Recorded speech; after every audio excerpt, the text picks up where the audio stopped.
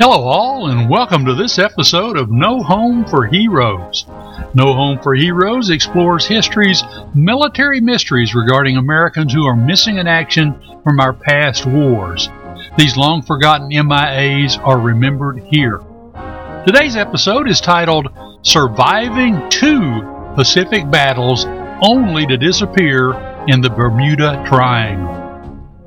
Today's episode of No Home for Heroes is taken from the files of the Chief Rick Stone and Family Charitable Foundation, and I wish I could say we could solve this mystery, but sadly, it won't be solved today. Captain George William Stivers Jr. is not a name you will probably know. What you will have some memory of is something called Flight 19, or the mysterious place known as the Bermuda Triangle. And Captain Stivers is forever linked to that mystery. I'm your host, Rick Stone, bringing you another great and true story from our vault of history's military mysteries. No Home for Heroes is a trademark production sponsored by the Chief Rick Stone and Family Charitable Foundation. For more information on the foundation, visit our website at www.chiefrickstone.com. We invite you to listen to all of our podcasts on Apple Podcast or whichever podcast or streaming platform you prefer. We dedicate today's episode to our loyal listeners in Piedmont, Missouri, home to just one traffic light and not quite 2,000 residents, and a long missing hometown hero who is not forgotten here. When we say Flight 19 in the same sentence with the Bermuda Triangle, just about everyone has some knowledge of the story.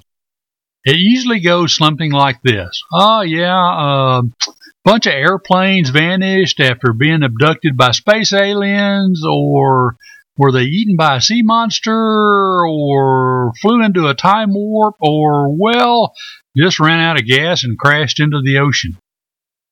What most people seem to overlook is that there were 14 American servicemen on those, quote, bunch of planes who were lost. And those American servicemen are the real story. Frankly, we could have chosen any of these 14 heroes or the 13 heroes who vanished in an often forgotten and ill-fated rescue attempt.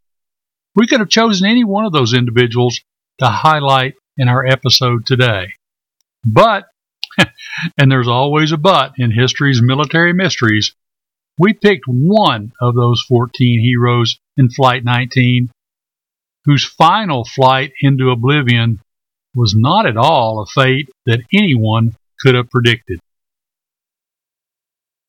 George William Stivers Jr. was born in 1920 in Piedmont, Missouri. His father, George William Stivers Sr., was a former representative in the Missouri legislature, and he died in 1939. George Jr. was handsome and described as an all-American boy. He was extremely popular with everyone who met him, and he was a party favorite and known to usually be the last one to leave the party. George graduated from the United States Naval Academy in Annapolis, Maryland in 1942 at the beginning of World War II, and soon joined the war effort in the South Pacific. As a fresh second lieutenant, he was part of a Marine platoon in the 1st Raider Battalion. The Raiders were developed as a Marine Corps special force with a threefold mission.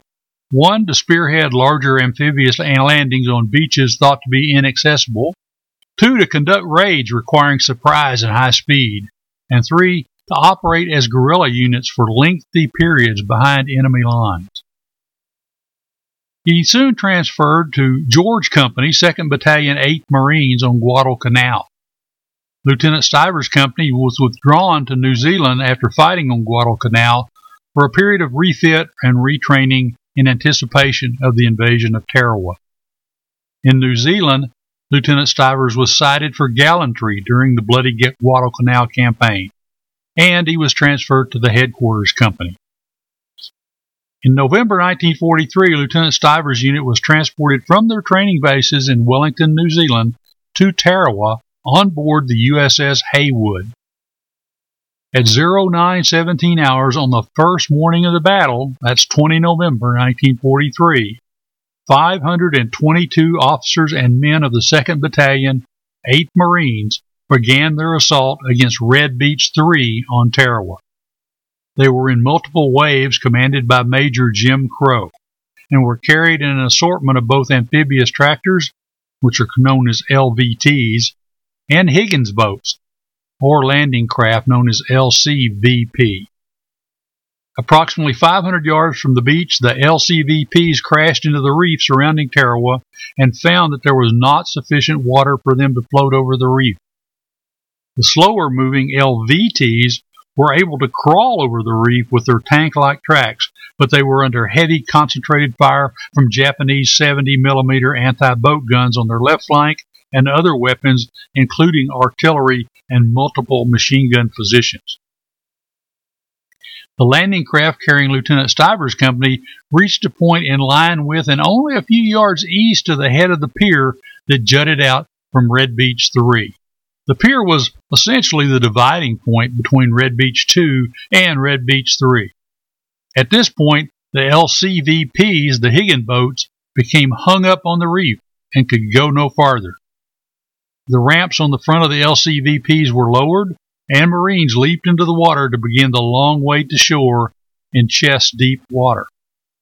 Within minutes, many were torn to pieces by artillery explosions and a massive amount of machine gun fire.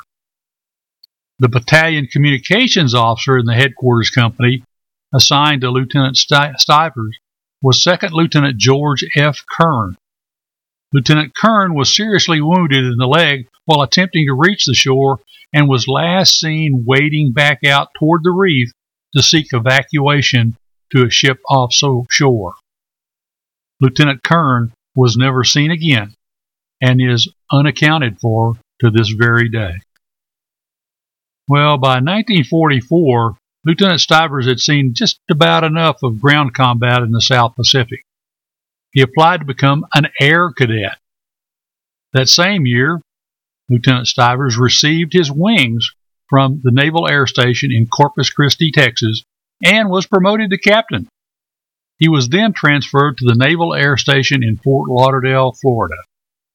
He was assigned to train on the TBM-TBF Avenger-type torpedo bombers, and by the time he reached Naval Air Station Fort Lauderdale, he had not quite 375 flight hours listed in his logbook.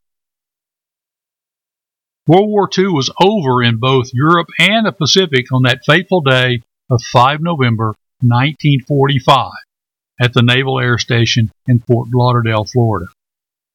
Captain Stivers slept late.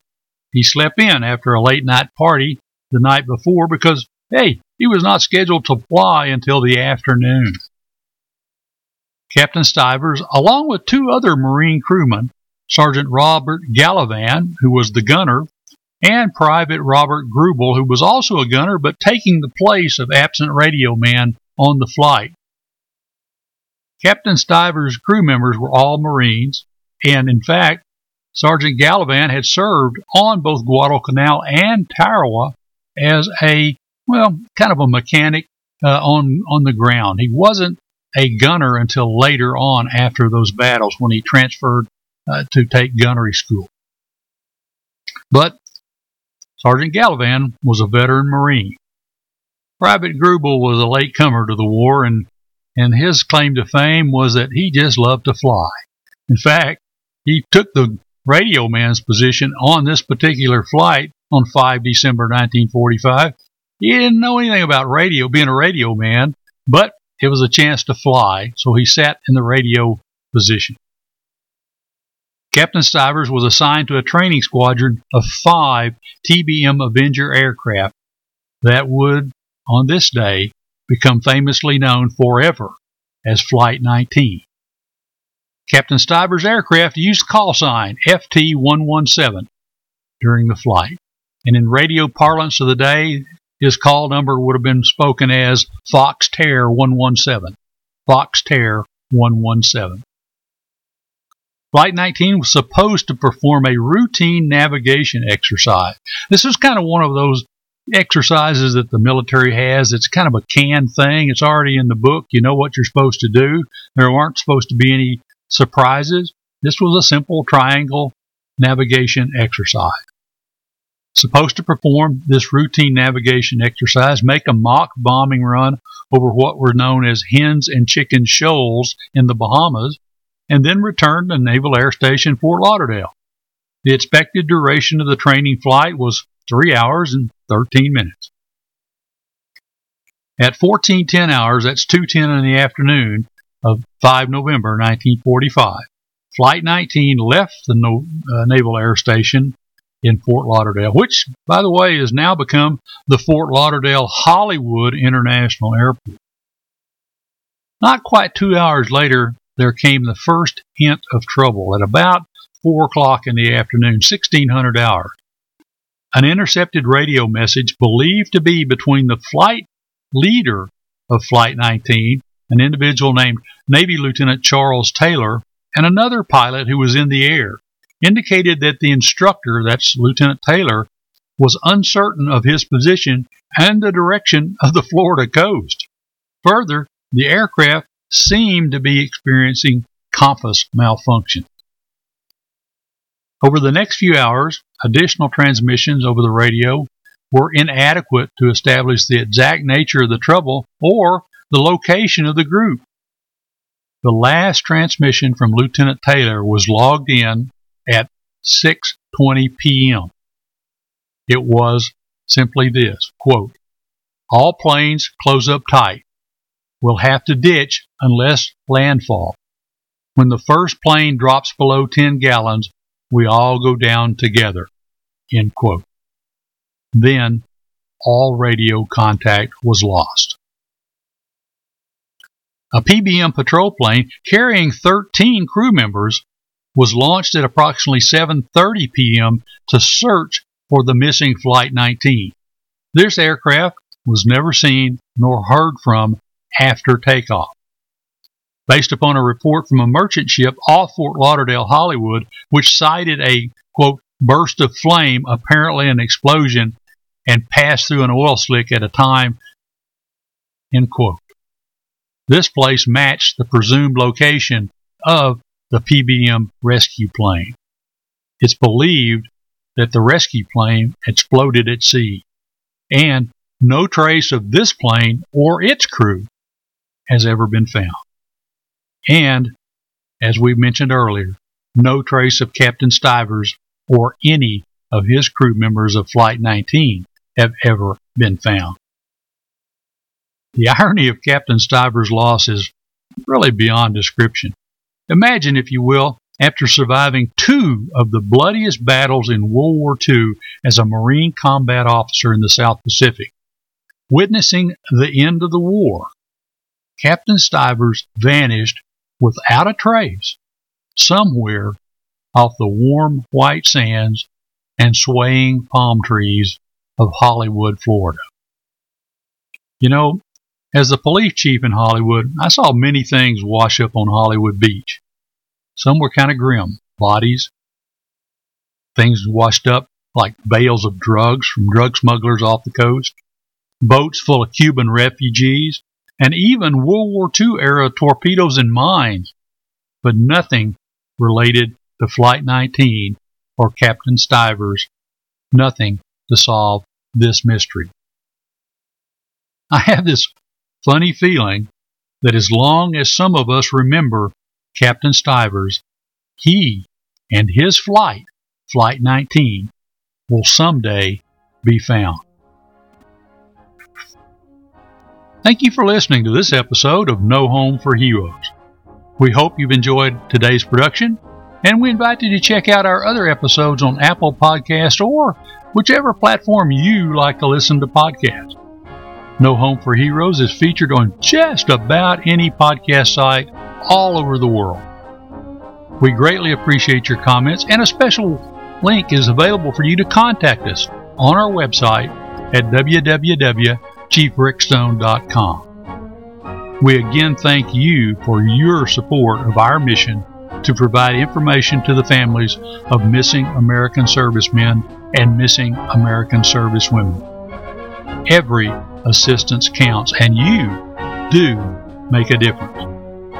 Until next time, be careful, be safe, and wishing you fair winds and following seas, I'm your host, Rick Stone, reminding you that poor is the nation that has no heroes, but shameful is the nation that, having heroes, forgets them.